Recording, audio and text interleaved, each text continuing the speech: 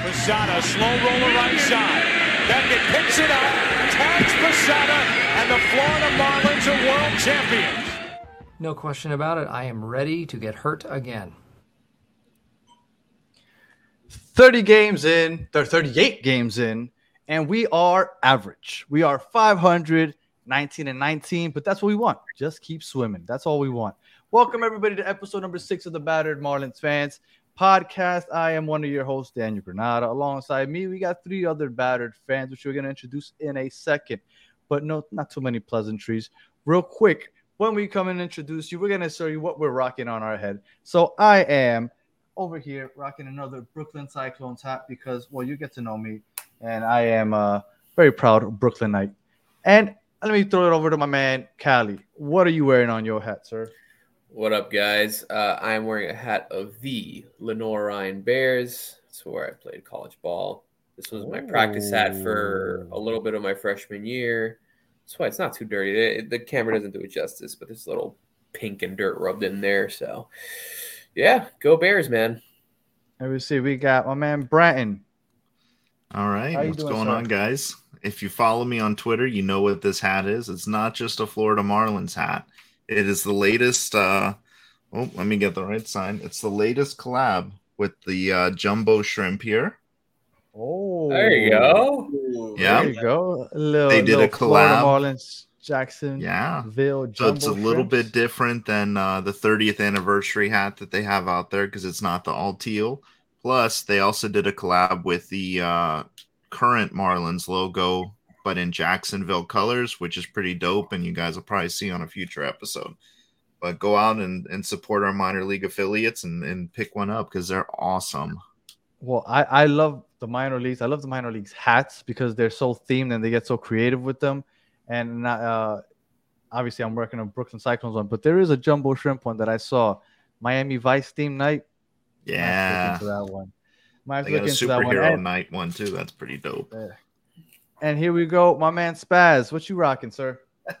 This was the free giveaway that they That's the one I missed out on, man. I wanted that one. That's the one you have to go crackhead mode for? I had to go crackhead mode for this one. I was offering cash and money and beer and everything. Venmo, anything that anybody would want. But this is the giveaway that is reversible. So on the other side, we got a fun little with the new logo. And then we have no logo on the other one. So this is a very spazzy hat, I gotta say. I fucking love this hat. It's very on brand. Yeah, I agree. So I love this hat, and I'm glad I have it. And yeah, man, bucket hats are the way to go. You're definitely a bucket hat kind of guy. So we are 19-19. We went ahead. We salvaged the series against the Cubs. We took the series against the Diamondbacks. And before we get into the series in detail, I kind of want to know where everybody's thought is as far as where you think, or how do you think our season's gone so far, seeing as how we are literally just 500 and we are, I mean, like I said, average. Callie, what are you thinking so far about the season as a whole? About what we expected, you know. I mean, we always said just float around 500, and that's exactly what this team's doing. We've officially set a record as of this afternoon for most consecutive one-run wins with 12 to start the year. That kind of speaks volumes because of our 19 wins, that means 12 of them are by one run. And then we have 19 losses, and that means we haven't had a loss where we had it within one run. So kind of a good and bad there. It shows that this team has some fight when they're in it. But it also shows that when we're down, it's kind of tough to get back up. So, Brian, how are you feeling about the season so far? You know, kind of to piggyback off what Callie's saying, you know, I feel all right about it. We expected to be right here around 500. I do expect us to probably pick up a couple more games this month as the schedule gets a bit easier. The one thing that's a little bit deceptive about those one-run games is a lot of those games were games where we were actually up by multiple runs and blew leads. The last 3, I think, in a row were that way. So, while it's great to win those one-run games, I don't know that it shows that we have a ton of fight. I think it's that we can hold on, with our teeth if we need to grind out a win. But I'm happy overall. We're doing this without Jazz, without some of our starting pitchers. So, happy. I'm optimistic. And Spaz, my man, how you feeling? Because I see that big smile on your face. Because they both mentioned fight, and like we're supposed to be the fighting fish, So like I would like to fight back when we have those deficits and when we're down by 3 or 4 runs, and we're just not doing that. So no, we're not. I'll take our 500 record all season, like we've been saying. That's where we want to dance around at. But I would like a little bit more fight when we're down 5 or 6 runs or 12, which has been happening. So, I'd like a little bit more of that. But I'm cool where we're at. Super happy that we got the series win today, which was super amazing. And we saw some bombs during this series, and we'll get to that later on. I think that the new motto for the show should be just keep swimming, right? The whole Dory Finding Nemo. Just keep swimming, right? Yeah. You can forget about the past, the previous. And it works because we're fish. Exactly. Like Finding Nemo, fish, Dory, just keep swimming. It all works. And like I said, just keep swimming. We just got to keep it at 500. The goal in my mind, and based strictly off of the Phillies' success last year, is 86 wins. If we can get 86 wins, and we were to miss the wild card, but we get to 86 wins, 5 games over 81. I mean, come on. Like, to me, that would be perfect. So that's what I hope this team achieves. And once you get into the dance, if you get into the dance, anything's possible. As Marlin fans, anything's possible once you get in there. All right, so let's start with the series that just passed, the Cubs series. That was the first series loss of the season that wasn't against a team from the NL East. I think we all understood that it was going to be difficult to keep beating them, especially the way that we kind of beat the Cubs, but they were all really close games when we beat them here in Miami the weekend before. So we knew that the Cubs was going to be a tough time. We're going to have a tough time with the Cubs. But I think that the worst was that second game on Saturday, where the team imploded in that 8th inning. So I guess I'll start with Brandon. What were your takeaways from that Cubs series, or even just that 8th inning over there in game number 2 on Saturday? Well, so the 8th inning, we can talk about it till we're blue in the face. Like, it was just a total cluster. The defense just went to hell, which is not something that we've really seen a whole lot. We haven't seen, not to interrupt you, but that was a really a black eye on Peyton Burdick, no? Yeah, well, I was just about to say, after I sung his praises last week, and then he loses that ball in the sun. But the one thing I'll take out of that as a positive is if you listen to Skip's post-game press conference where he was talking about it and stuff, like, he wasn't making any kind of excuses. He was holding the guys accountable, and like the guys were like, oh, Peyton Burdick, he lost it in the sun and this and that, and Skip wasn't having that. He goes, no, we practice that in spring training. He practices that. He plays day games in the minors. That's no excuse. He shouldn't have dropped it. So I like seeing that. Burdick is still up, so he's still got an opportunity to make up for that. One error doesn't erase, some of the good moments that he's had. But it was really frustrating, especially because that was the bullpen game. Where the pin and everybody who came in did such a good job, and then we get to the 8th, and it's just like, we had it, and then we just let it slip right through our fingers. So that was frustrating. But overall, key takeaway for me for the Cubs series was it was good to see Sandy come back and have a strong outing, even though we almost blew that one too. But yeah. Well, Brandon, you're not going to get the Sandy question this week, so that's good, right? Thank God. But listen, 2 more quality starts, everybody. And that's what everybody I said. except for me will make a public apology on the show to Sandy. Well, I think I might have been the only one doubting him, but I'm okay with everybody apologizing. But I think I was the only one doubting him. All right, Callie, take away from that Cubs series. I mean, there was a lot of good. There was a lot of bad. Unfortunately, that was one of the series that was a lot more bad than good, it feels like.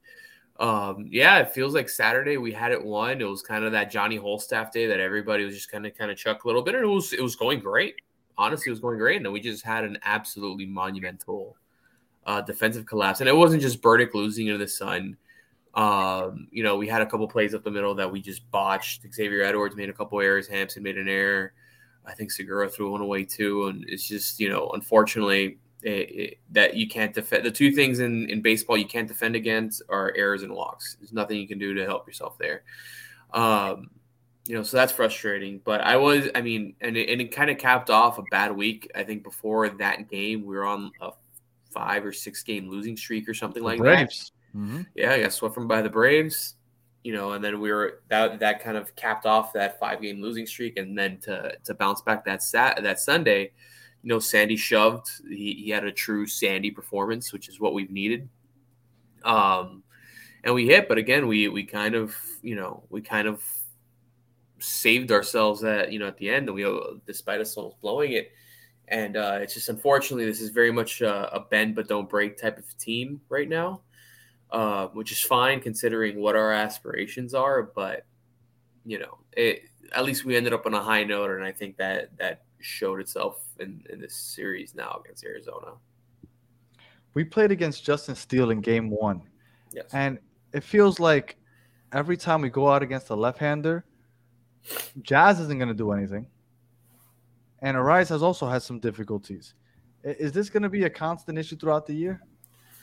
Well, the issue with us is that we don't have, lefty-wise, the thing is our righties hit lefties pretty well, but our lefties just aren't great. Like Jazz is just terrible against lefties. And Arise isn't that great either. Yeah, but Arise can do whatever the hell he wants. He's hitting like 417 or whatever he's hitting right now. Like he can have a couple bad days against lefty. That's okay. Part of the problem against lefties is that, we brought in Segura because he's traditionally hit lefties really well, because last year we couldn't hit lefties, so we went out and got a guy who hits lefties, and Segura starts off the year in a slump. So I think looking just at Jazz and Arise to kind of hit against lefties is probably a bit unfair, because Jazz really hasn't done that super well in his career. But I think no, not at all. And You know what? And I might have been a little hard on Arise because he's batting 367 against lefties. Yeah, but he's batting 400, so that's disappointing. You should be batting 400 against lefties. The other lefty that's hitting bad against lefties too is Jesus Sanchez. That he's definitely been hitting a little better, but he's particularly terrible against lefties too. Well, listen, he's doing well for us. Just leave that bad juju back there, bro. Come on, against righties, I want the guy in the lineup, but against lefties, one of us will be just as good. I will tell you, since I brought up Jazz, anybody want to gander at what his batting average against lefties is this year?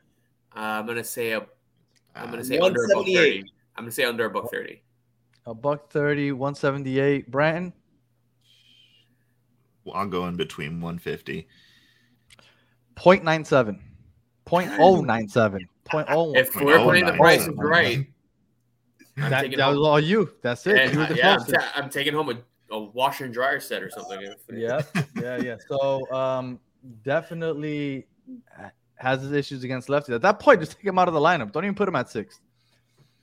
All right. So Club Series, first loss, but Sandy looked like he was back. El Caballo, as Spaz likes to call him.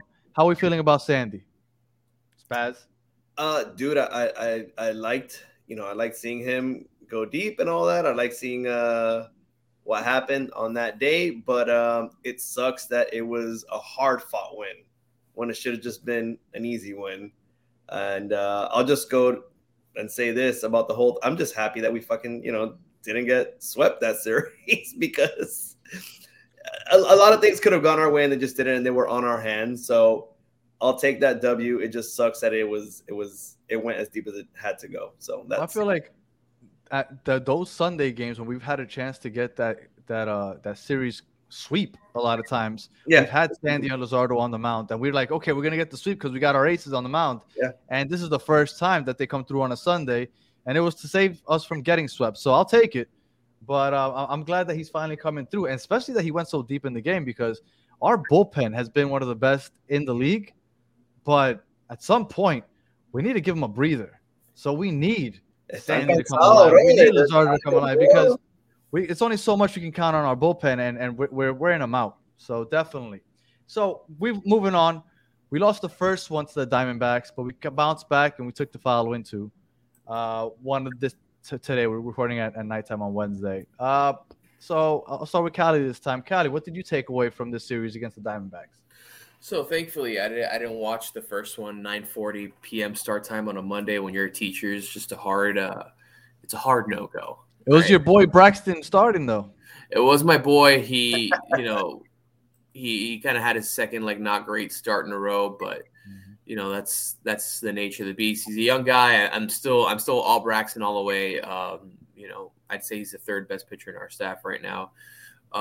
He's probably been the best consistently throughout the year, so I'm not getting off. But we saw the solar power and lighting show yesterday, hitting 2 bombs over 430 feet. The first one being just a fucking moonshot into the concourse and left center there. It's always fun when we have one of those games all right, we're winning this one. It's not it was nice to have one that we didn't have to sweat it out and be like, oh man, are we gonna blow this thing? Or are we gonna screw this up somehow? And then today, it was a little more scrappy, man, but we found a way.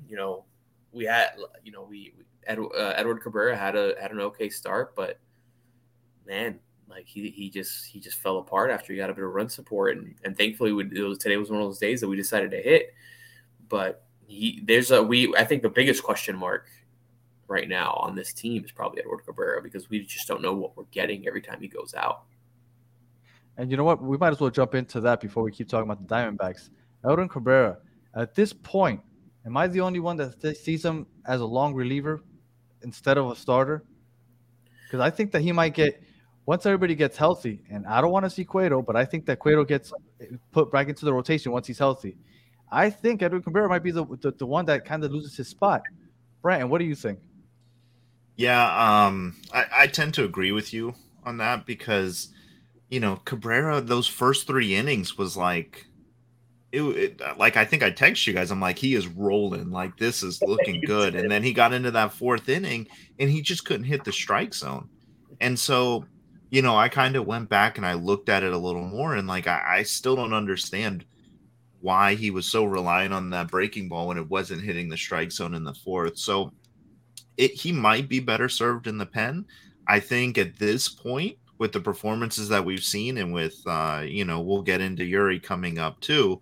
But with the performances we've seen with guys like Trevor Rogers getting healthy, he started his long throwing I think yesterday or today, and he'll go out on rehab. Cueto, I don't think Cueto's going to be back anytime soon, especially after he got roughed up in his rehab start in Jacksonville. So that might save Edward for another week or two and give him a chance to figure it out. But if he doesn't figure it out, I think Cueto, because he's probably, I think he's the 5th highest paid player on the roster right now. So he's going to come back into the rotation. And if you have Trevor Rogers and Yuri up here, Edwards either got to go down to AAA or he's got to go to the bullpen. And I think when he's on, he has a major league arm, but I don't think he can be on for 8 innings or 6 innings. I think maybe coming out and doing 2 or 3 innings out of the pen is going to be good for him. So I don't think Yuri's going to be a long-term. I don't think he's going to be up full time. I think he's only up until Trevor Rogers comes back, and then he's going right back down. Because at the end of the day, he's 20 years old. He doesn't need to be pitching in the bigs all as much. It's a cool experience for him now. We're down a couple arms. And the back end, and again, Cabrera's struggling. But the issue with Cabrera is that when your only job is to not give guys free bases, and you are exceptionally good at putting guys on base for free, that's not a good thing, man. I don't know what the answer is for him. I'm even a little hesitant to call him a reliever right now. I think he still keeps getting starts just because of lack of options for now. But we'll see. I think there's going to have to be a tough discussion on him, and probably the closer we get to the All-Star break to kind of see where we're at. But I don't think he's going anywhere this very second. But Yuri Perez, I think we'll see him forget. I genuinely think we see him get 2 starts, and then he's going back down to Jacksonville. Spaz, if I were to tell you that Edward Cabrera is leading the National League in a category. What do you think he's leading the league in? Walks, probably, right? Walks. Strikeouts. He is leading the league. No, he's leading the league in walks. Yeah. The National League, that is. He has the most walks, but he is 8th in strikeouts. So feast or famine with him. I mean, I don't have the analytics behind me, but I would assume that the majority of those strikeouts were the first 2 times around the lineup, and then that third time he never gets past the 5th or 6th. Okay, but Yeah. but going back to what Branson was kind of saying is that like he texted today after what the 2nd or 3rd inning, like, yo, this dude is doing it. Like he's yeah. All right. I have He no got problem. through 3 with like 33 pitches and already had like 5 or 6 strikeouts. Like, And then and didn't walk anybody. And then the 4th or 5th, he had like what 30 pitches, like or something like that, like Mhm. something weird like that. So Yeah. listen, I'm all for putting him in the bullpen, even if he wants to or doesn't want to. But somebody who would come in and fucking give us What a few. he wants doesn't matter. What's that? Yeah. I said what he wants doesn't matter, unfortunately, Well, for all right. him. But if we have a guy of guys that are going 5 innings, 6 innings, like the other day, Luzardo went 5 and 107 pitches. Mhm. That's not great. Bring fucking this guy in, give us 2 or 3 good innings, and then bring in Puck or whoever the fuck. Well, Yeah, not I just mean- go ahead, Puck Brandon. or whoever the fuck is a great name for a bullpen. Yeah, fucking exactly. No, Let's I find a just gonna Korean with the last name. I was just gonna say, to kind of round out the Edward Cabrera talk, he's got a little bit more of a leash. Like, I don't see him going anywhere before at the very earliest, like June, middle of June. Yeah. Because Maybe. we're just not gonna Yeah, have he's the not arms going ready, you know. He's not I mean, all-star break, if Max Meyer comes back, he's looking good, then maybe there's some movement for him, but probably not. Yeah, apparently Max Meyer's probably donezo for the year from what I'm reading. So Oh, And I Yeah, heard we- didn't know that. six though could only come back maybe earliest August or September. Wow. Just in time for our playoff push. There That you guy's go. That's it. September call-ups. That's it. 40-man roster. All right, so now we're back onto the Diamondbacks. Bratton, what did you take away from this Diamondback series? I was glad to see our bats come alive this series. I also think Jazz looked a little bit better, especially last night, more so than today. I think he's making some adjustments. They kind of talked about it on the broadcast today. But overall, I think the Diamondback series was really good. I think we had an opportunity to take that first game. We just didn't capitalize on some of the base runners that we had on play. But I think overall it was a good series. I'm taking a lot of positives out of it. Jesus Sanchez waking up. Solar carried us this series. I mean, if it wasn't for him, like we're we're in big trouble there. But it was good to see Puck bounce back from his outing and get a save today. And so, I'm happy. I'm happy with the Diamondback series. I think had we won that Saturday game or whatever against the Cubs and come out of this series, both series with 4 wins, I think I'd feel a lot better. But Diamondbacks was a good series for me, in my opinion. I think one of the positives that came out of this weekend was Segura finally getting benched. And I know he's missed 4 games all year. I haven't been able to find what the other 2 were. But as far as this week, we were 2-0 without him.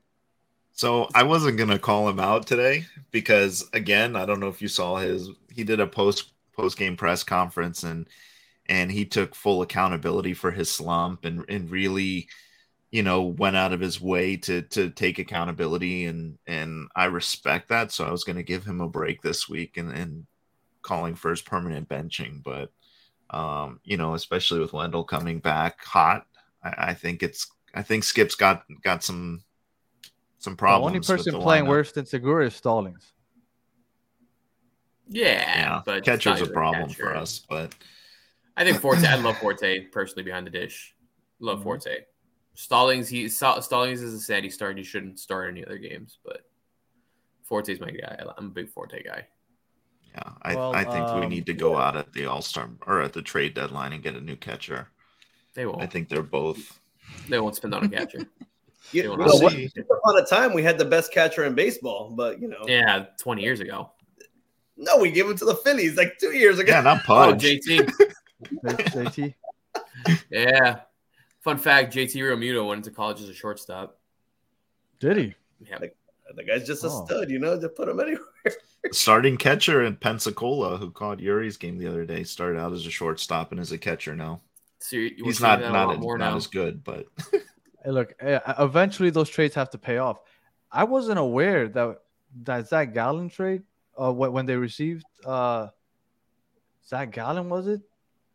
Yes, they received Zach Gallen and they got Sandy.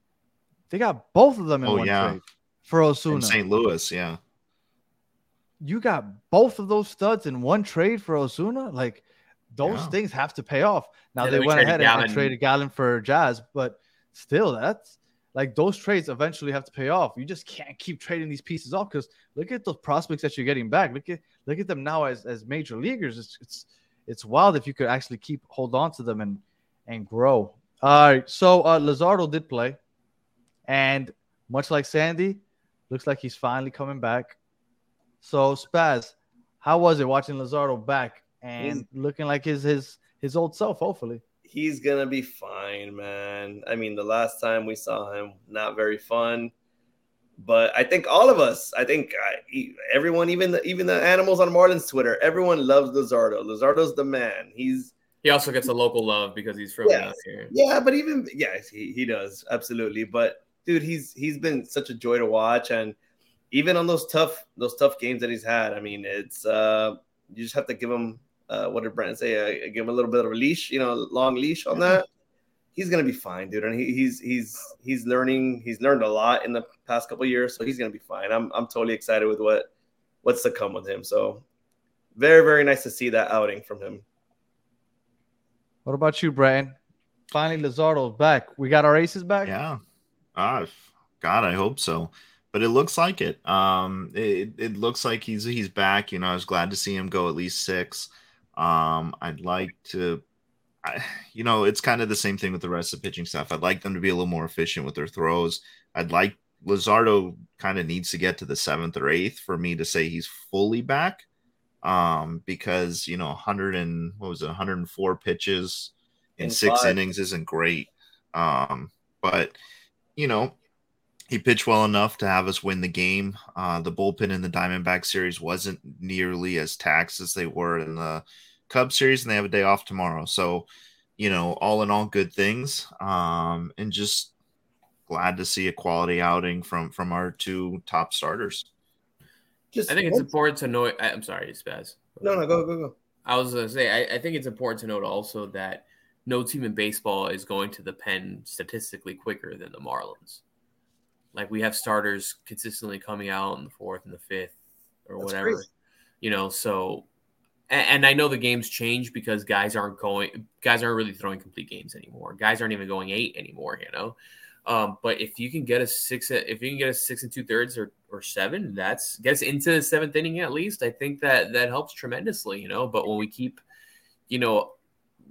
relying on our bullpen to throw 2, and if you add it up in terms of a week, 10 to 10, 12, 15 extra innings a week, bad shit's gonna happen. And eventually you're gonna start to get hit because relievers in the bigs now, they're all type of niche guys. They either throw really hard or they have a good cutter, they have a good slider, whatever. They live and die by that. So one thing that I was just gonna mention real quick, I'm sorry to just no, go for it. I was watching the Cubs series a bit, and they were mentioning, and I think all those were day games, right? Those were all like 2 o'clock or 1 o'clock. They're all 2:20 starts. Yeah. Yep. So whatever. And those is there a reason why they do that? The Cubs historically don't like playing. Yes. Don't like playing night games. They were the last. They were the last team to get lights. To get lights, and they only got the lights because they threatened to force them to relocate many years ago. Yeah. So it's a thing. So historically, they like playing baseball games during the day, but those games were fucking packed. Like, I was watching and then it's like somebody posted the attendance of like a Cubs game one of the days, and I was like, holy shit, that is like twice what the Marlins get on a really, really good sandy day. So I wonder if that just kind of bit into our series there. Like if it was just like the home cooking or something. I'm not sure what happened, but dude, there was a lot of fucking Cubs fans there. I mean, and we went to a couple of games here. There was a lot of Cubs fans here, but we ended up taking that. But I don't know if being at Wrigley fucked us up a little bit, but that's up to you guys to kind of. It is historically a tough place to play because one, the wind, and two, the sun. Right. Yeah. But Peyton. yeah, I mean, but at the end of the day, like you're pros, like you know what the deal is. You're not surprised. You can't be surprised by this. Like you know what Wrigley is. You know what the expectations are. You even saw, I don't know if you guys were watching it on the during the broadcast, that John Jay was, obviously John Jay being a guy that was in the bigs for a long time, Skip, a guy that was in the bigs for a long time, Mabry, a guy that was in the bigs a long time. We're all out there working with the outfielders saying like, hey guys, like this is how you have to play the field because this is what happens. This is what you need to do. And at the end of the day, sun's not an excuse. At the end of the day, wind's not an excuse because everybody's got to play in it. So you got to figure it the fuck out. Callie, I wanted you to ask you, what do you think about Mr. Solar Power? My guy, El Cubano, I know, my boy. Yeah. I'm a huge, everyone knows, if you don't know by now, I guess you're about to find out, I'm a huge solar guy. Love it. He just speaks to like kind of that old school, just power hitter. Like, yeah, I might hit 230, but I'm going to drop, 35 on a year on you. Can I tell you his numbers real quick? I'd adore it if you did. He's on pace to hit 38 home runs, 85 RBIs on pace. And over the last 3 series, which is 9 games, 4 home runs, 10 RBIs, OPS 930. Inject that into my veins.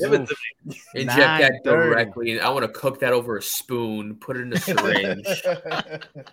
There you go. But no, man, Solar. I mean, he's a strikeout guy. That's just the nature of the beast. He's gonna strike out a lot, but he goes down swinging.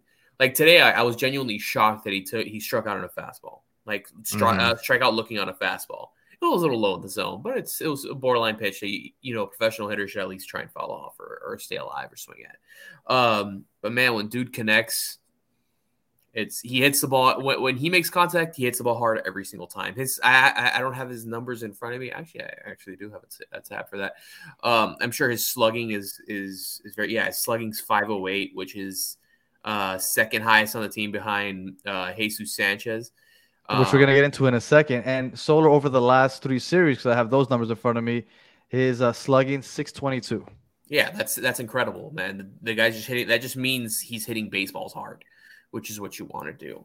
I love Solar. I want that guy in the lineup every night because, when Solar Power and Lighting shows up, baby, it's a light show. Let me tell you something. I still think he should be protecting Jazz in the lineup, and Jazz should be batting third, but we'll get into that in a second. He was today. Didn't he bat second? He did bat second today. Yeah. So he protected Jazz. Yeah, but Jazz was still leading off. Come on. Let's see what you did there. He's not protecting him the way you want it, but he's protecting him. Yeah, I got you. All right. Well, Bratton, Gene Segura has been on fire. He doesn't have Peyton Burdick's issues with the sun. You can literally blindfold the man, and he's hitting it. I'm telling you, he is on fuego. What are we saying about Gian Segura? Segura, man. Segura's not on fire. Oh, my Segura. Sanchez. Oh, wow. You're right. Yeah. Look at Segura's not on fire. I thought we were going to, I said I was going to give the guy a break, and then you put a whole segment devoted to him. Look at that. I felt bad for the guy, obviously, for me to throw that out there. Sanchez. Yeah, man, he's come alive. That trip out west really did him some good. They were talking about it on the broadcast today. They just, he's been pushing really hard to try and break out of his slump, and he seems to be doing that. Little concerned, Skip said after today's game, when he did come out after he hit that double, Skip said that he'd probably be all right and expect to see him Friday. It was more a cramping issue than a hamstring issue, apparently. So, hopefully we avoid the injury bug there. But, we talked about it to the beginning of the season, you know, if we're going to be successful, we need guys like Sanchez, Avi when he comes back, Segura, Solar. We need those guys to really step up and start adding a little more threat to the lineup. So it's good to start seeing that, you know, you don't just have to worry about Jazz. You don't just have to worry about Arise. Like, there's other guys stepping up right now. And I think, you know, the series against the Reds, I think will be, if Sanchez is good to go, I think he'll continue his hot streak. But I think we'll also start seeing like Jazz wake up. I think this will be a rebound series for Jazz. But, you know, every time you look at the dugout, they were showing it today. You see Jazz and Jesus sitting next to each other, trying to pick each other's brains about what they're seeing on the tablet and stuff like that. And I love seeing that. And I just think, you know, Jesus is putting in the work. So we're starting to see it pay off. And I think it's going to keep paying off. Do we lead the league in names with J's? We have to. Because, Jesus, George Soler, Jesus Sanchez, we got Joey Wendell, Jazz, John Birdie, Gene Jacob Segura. Stallings. Jesus. All right. So, no, I'll take the L on that mistake. But, Jesus, I started looking. I was like, Jesus, so many J's. All right, Jesus Sanchez, let me tell you real quick, give you some numbers. The last 3 series, he's batting .417, slugging .917, OPS of 1.334. The man is on fuego. So, I hope you're right. I hope Jazz is picking his brain because Jazz needs something to wake him up. Yeah, he currently has the second highest batting average on the team. He's hitting .297 on the year. He's hitting .294, on base percentage of .368, slugging .559, OPS of .927, the best OPS on the team, even better than our very own Arise. Arise. No, Arise. Yeah, he has slightly less than Arise. Sorry, and Arise is .945. But he's swing against righties.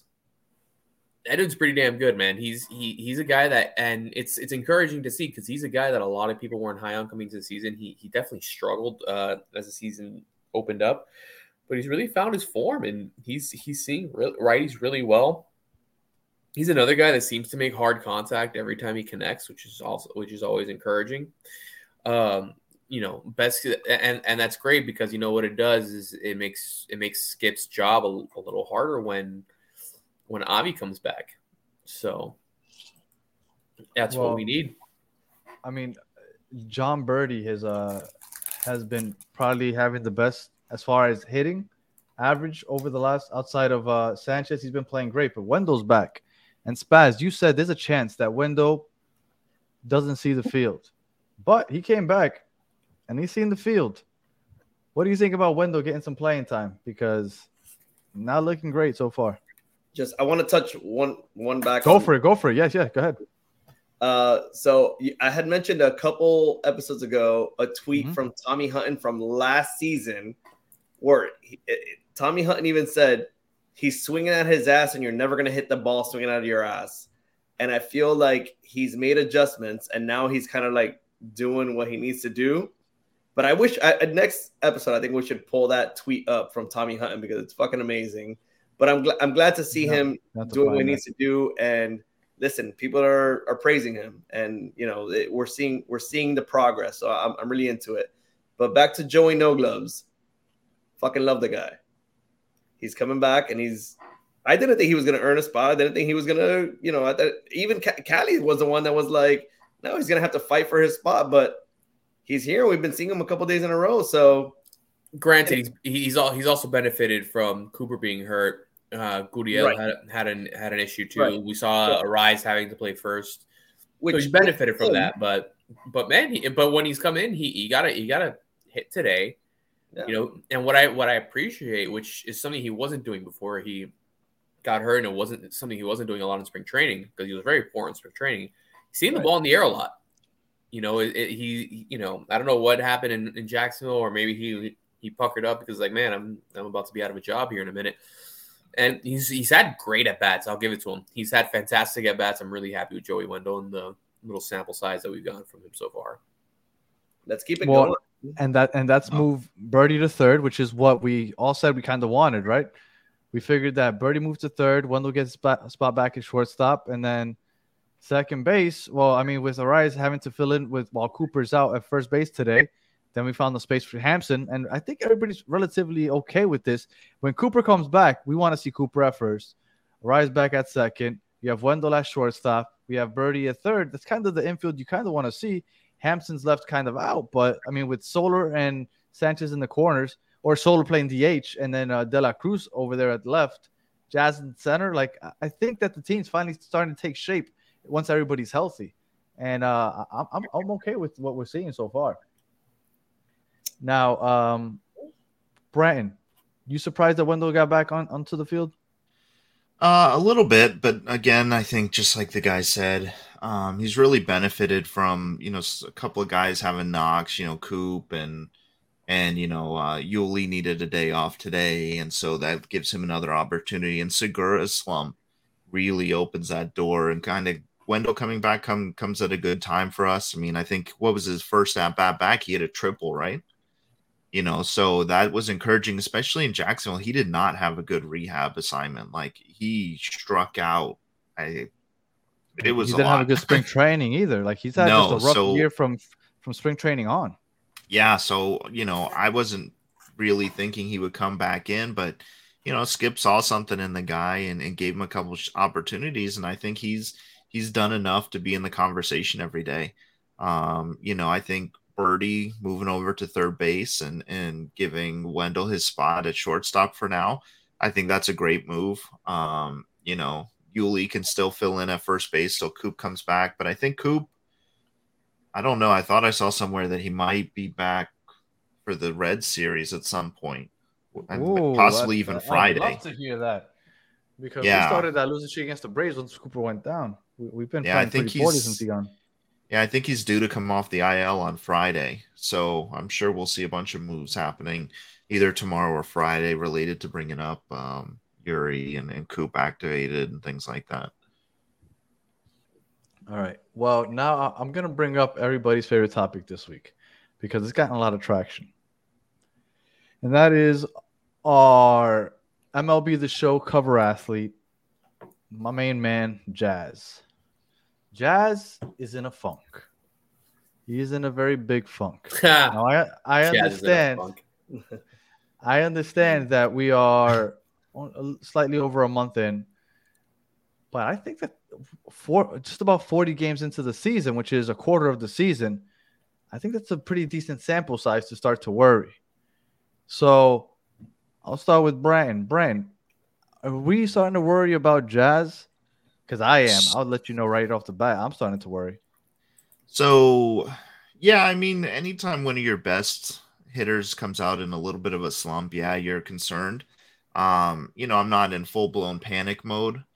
Jazz has kind of made some changes in the offseason. Like, we're seeing him be more patient in the box, and like, he's taking pitches that he definitely shouldn't be taking, but he's leaving that bat on his shoulder a little bit more than he did last year, and I think that's why we're seeing more strikeouts, because I don't know that he really reads pitches well. Like, I don't know that he's not great on those like close to the zone pitches that's like some batters are, where they know when to take, when to hit. And I think Skip's just got to tell Jazz, like, go back to doing what you were doing and just let it rip. Jazz was just very aggressive in the box last year, swinging at just about everything, and it worked for him, right? We can all say he had a great year last year when he was healthy, but him being a little bit more patient, putting him in the MVP conversation last year at one point. Yeah, before he got injured. Yeah, and I think him leaving that bat on the shoulder, I don't know what that adjustment is, but it to me that's what it seems like, is he's holding back. And maybe that's a conversation Skip had with him about being less aggressive and trying to draw more walks, which we've seen him draw walks, but it's been more pitching around than like being patient. But maybe that's something they're working on. But that's just my observation. You worried? No, but I think it's a kind of the tweaking of the lineup, like, because I think he has. I'm sorry, I didn't really watch a lot of games. I've been trying to watch the highlights, but I don't think he's been hitting leadoff, right? like for this series? I think he was in the 6 hole until today.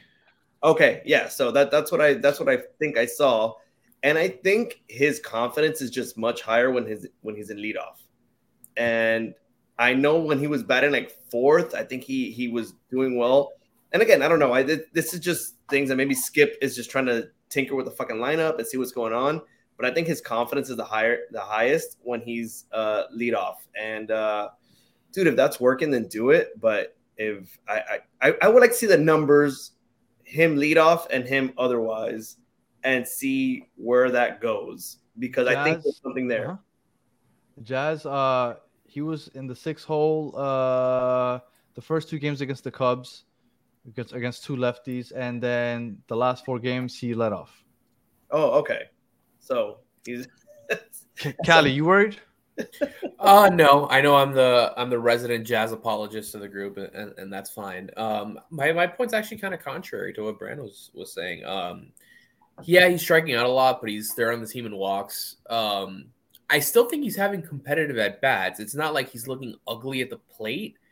But we kind of knew he was going to strike out a lot. Like that wasn't a secret. Like we knew we talked about it at the beginning of the season.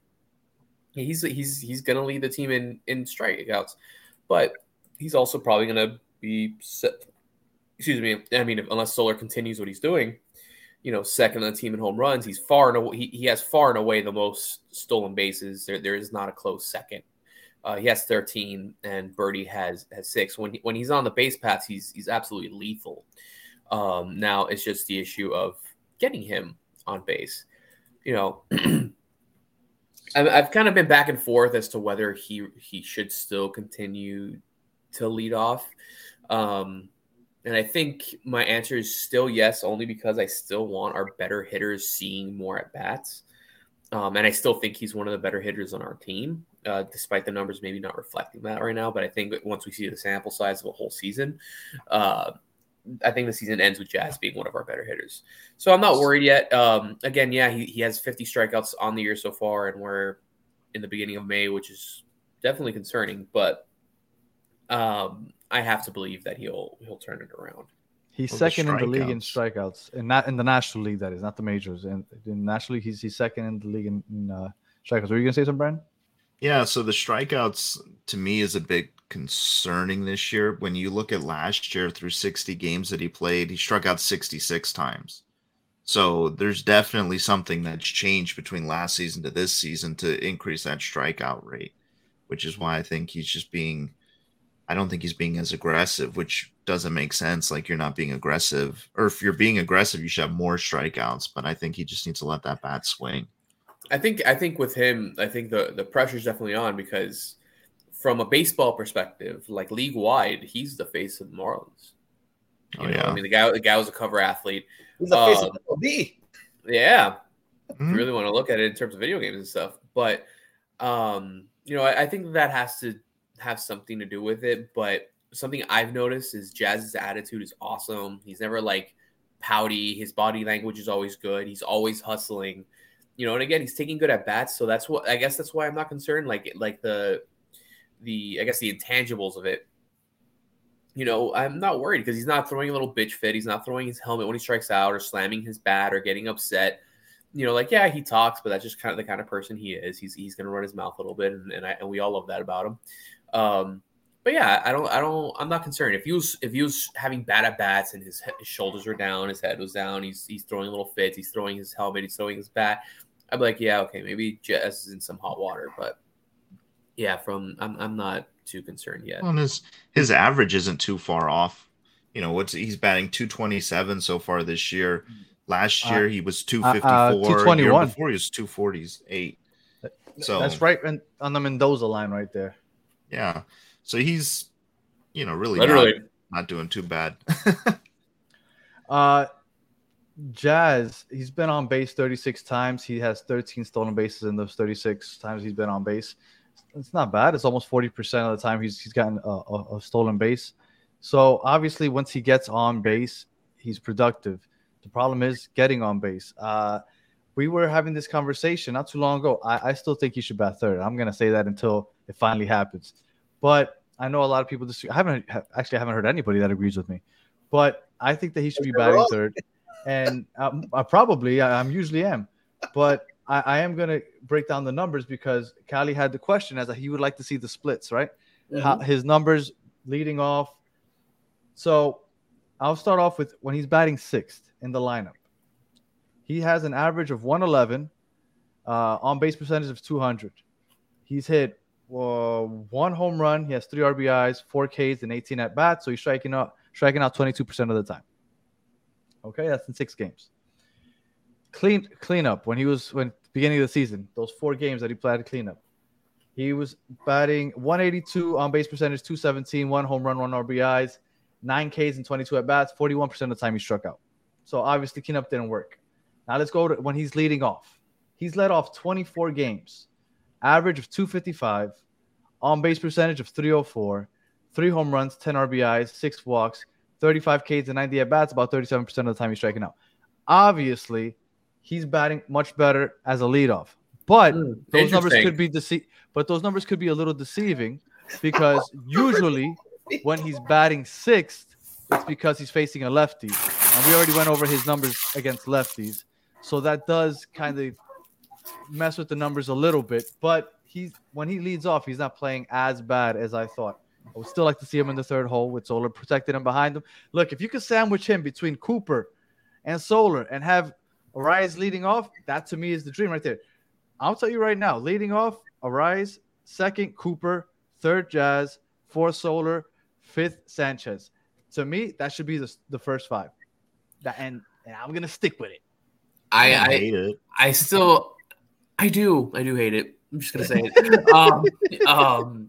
Again, if we're going to come, we can't simultaneously say that he's going to lead the team in strikeouts and then want him up to bat in the most likely scenario where guys are going to be on base. But he's not going to strike out as much because they're going to be throwing in the zone. That's my whole thing is I think they're going to throw more in the zone because they're not going to walk him when there's a man on second and when they know that Solar's coming up to bat. They're still going to pitch them the same way they would pitch them. No, they're not, man. No, pitching changes when you know that you have somebody. Obviously, Solar is not Barry Bonds, okay? So please don't take this analogy, just like that. But if you know Barry Bonds is up to bat next, you're not walking the guy in front of him. Yeah, but the thing is that goes out the window because you have a guy that just strikes out a lot. He swings and misses a lot. He has a high whiff rate, and he has since we've seen him in the bigs. It's not a new problem because you don't care if you accidentally walk him because that's it. He's on base, but there's nobody else on base. Okay, yeah, but I think like today you saw Soler behind Jazz, and like I think. Having a Rise behind him gives you some sort of protection as well. Like I think there's other ways to protect him than moving him to third. Yeah, and the thing is, okay, so what about second? Give me second. So then you need an alternative to lead off, and I don't know that we have that. Off. So if we make a lineup tonight with Jazz and Solar hitting back to back, those that's 90 strikeouts. 90 because Jazz has 50, but Solar has 40. That's 90 strikeouts. That's a lot. I am going to next game. You know how I found these splits? Next time, I'm going to find what the numbers are with men on base. Because I bet you with men on base, Jazz's percentage is better because he doesn't strike out as much because they don't give him pitches outside the zone as much. You know what also might be interesting to do, and maybe I'll do this, is look at with the lineup changes, see how his batting average changes depending on who's behind him. Because I would venture to say that with a Rise in the 2-hole, I think his average is going to be a lot better than having somebody else who's not as big a threat to get on base every time. Like a Rise is going to get on base. We're seeing it 40% of the time where, Soler, Sanchez is too. Yeah, but I would rather have Jazz lead off because you're getting somebody speedy on base. Like Arise, I love the guy. He's doing a great job, but he's hitting singles. He's hitting mostly singles. So if he hits a single with Jazz on first, Jazz has a chance to come home and score. This is going to be the never-ending debate, and we'll continue this. It will be. We'll continue this next week until he gets moved to third. Because I'm right, but oh God, statistically, I'm right. Let's All right. let's keep it going. Don't worry. Look, I love numbers. I'll figure out the way to make the numbers look better for me. All right. So we have the series against the Reds coming up, but I guess we can't really talk about it without bringing up the news that we got earlier today. Yuri Perez is going to make his debut on Friday. I have tickets for Saturday's game, and I am regretting it because I really wish I could be there on Friday instead. I'm going to see if I could finagle that into this. But how are we feeling about Yuri Perez? Like I told you, I was a little worried about it because of the sticky ball that they're playing with in Double-A. I wasn't sure how that's going to translate to the majors when he doesn't have that anymore. But they know better than I do. They feel like he's ready, and I'm all for it. Let's see what he's got. Callie, how'd you feel when you heard the news? Little shocked. I thought it was a little soon, but these guys get paid a lot of money to make decisions. It's exciting. His numbers this year in Double-A are just stupid. 2.32 ERA, 31 innings pitched. He's only given up 16 hits, 8 earned runs, only 9 walks to 42 strikeouts. He's faced 117 batters. That's ridiculous. His walks per 9 innings is only 2.6, 12.2 strikeouts per 9. I mean, his numbers are ridiculous. And him being the youngest player in Double-A, that's amazing. So right now his average age difference is, he's on average 4.3 years younger than anyone else in Double-A. So he's competing against guys older than him. I think I understand why they're doing it, because it's one of those all right, we got the Reds and the Nationals. You're not going to be facing two teams that can particularly stroke, and we have some guys that are injured. I think it's potentially two teams that he can pitch against and do well. And then again, like I mentioned earlier in the show, I think he'll get 2 starts, and then we're going to see him go back down as soon as Rogers is ready to come back up, which I think is the right thing to do. But it's really exciting. The call-up video was awesome that they did with Sandy. It was. That got me pumped up. It's really, really easy to get excited about Yuri. Him and Sandy kind of have a mentorship thing kind of going on. So best case scenario, maybe next year or 2 years from now, we have a 1-2-3 punch of Sandy, Yuri, and Luzardo, which is really exciting to think about. Spaz, you got the news. How are you feeling? Listen, it's very, very difficult. I've been on Marlins Twitter for many, many years. It's very difficult for everyone to agree on one fucking thing, and everyone is absolutely stoked about this. So I am very, very excited. I'm gonna try to make it out there on Friday. I should probably be there. I mean, I got tickets, so I'll be there. But man, it's gonna be so exciting. I think there's gonna be some electricity in the park about Yuri. So how appropriate that he's making his debut for the Marlins in those pinstripes. How awesome is that? It's meant to be. Yeah. That's actually what Caddy said. Back. I think that's gonna add to the electricity. And everyone's super pumped about it. I'm super pumped about it. I'm going to be there. Brenton and I will have some beers. And Callie, you're going, right? I'm going, but I can't drink yet. So I'll have some high quality H2O and some lemonade. Son of a mother. All of you guys are going? Oh, damn. Yeah, we were all discussing this. I'm close. I'm working the wife down. Brand's 75% of the way there, but he's also beers on me.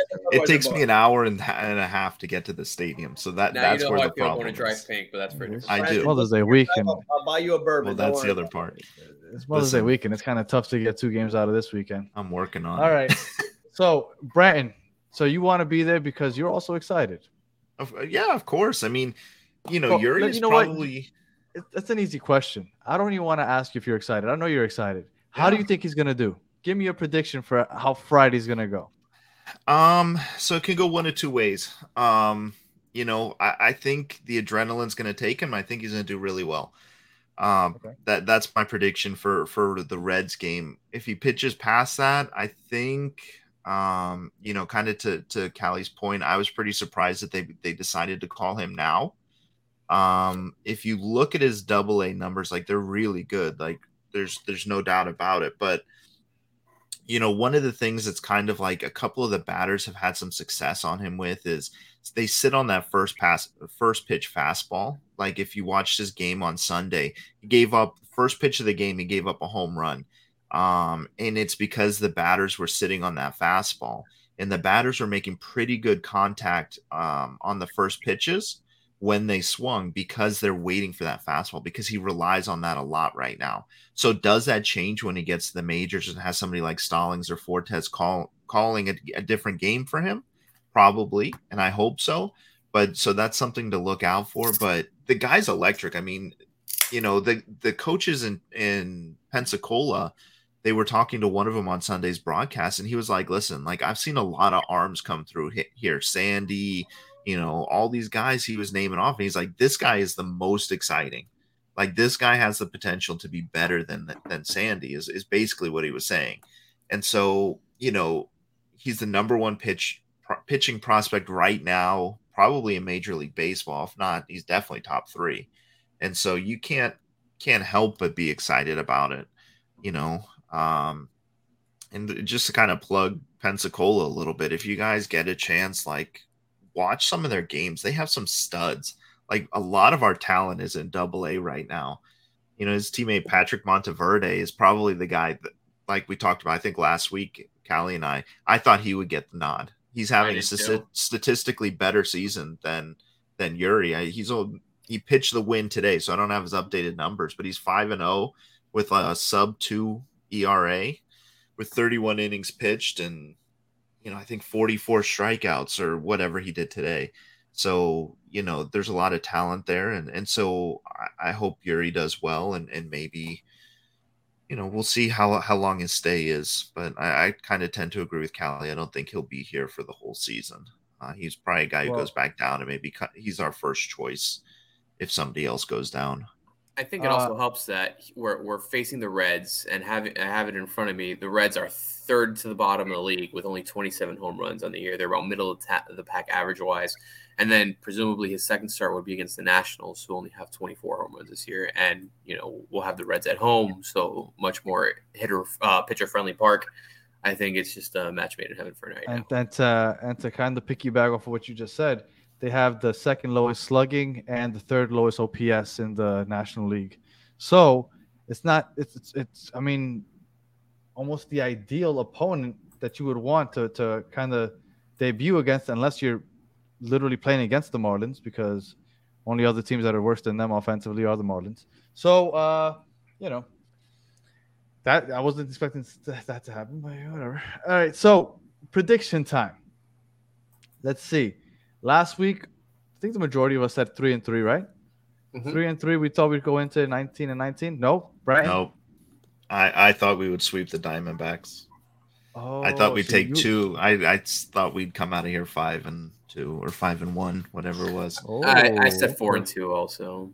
Yeah, I was very optimistic. Was I the only one that said 3-3, like a normal person? Yeah, possibly. Because I know I said 4-2, but I thought you guys were smart. Just keep swimming. All right, so prediction time. Spaz, since you were the one that was right last week, what are we thinking this upcoming week against the Reds and against the Nationals? The Reds and the Nationals. Nationals. They're both not 500 teams. We are very much a 500 team.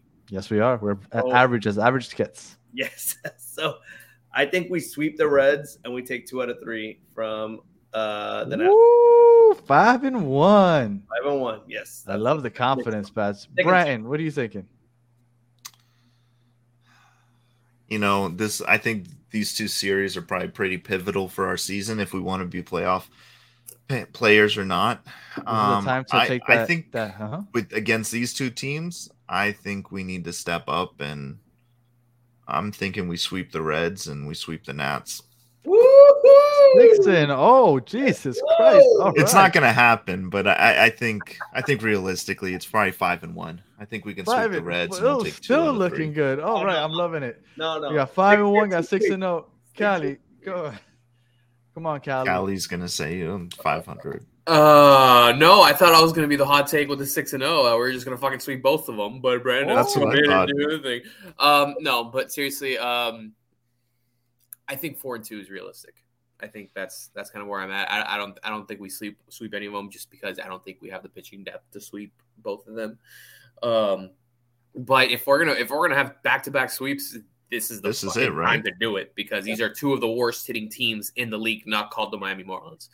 So this is our time to shine. These are teams that are not very good, don't have great pitching.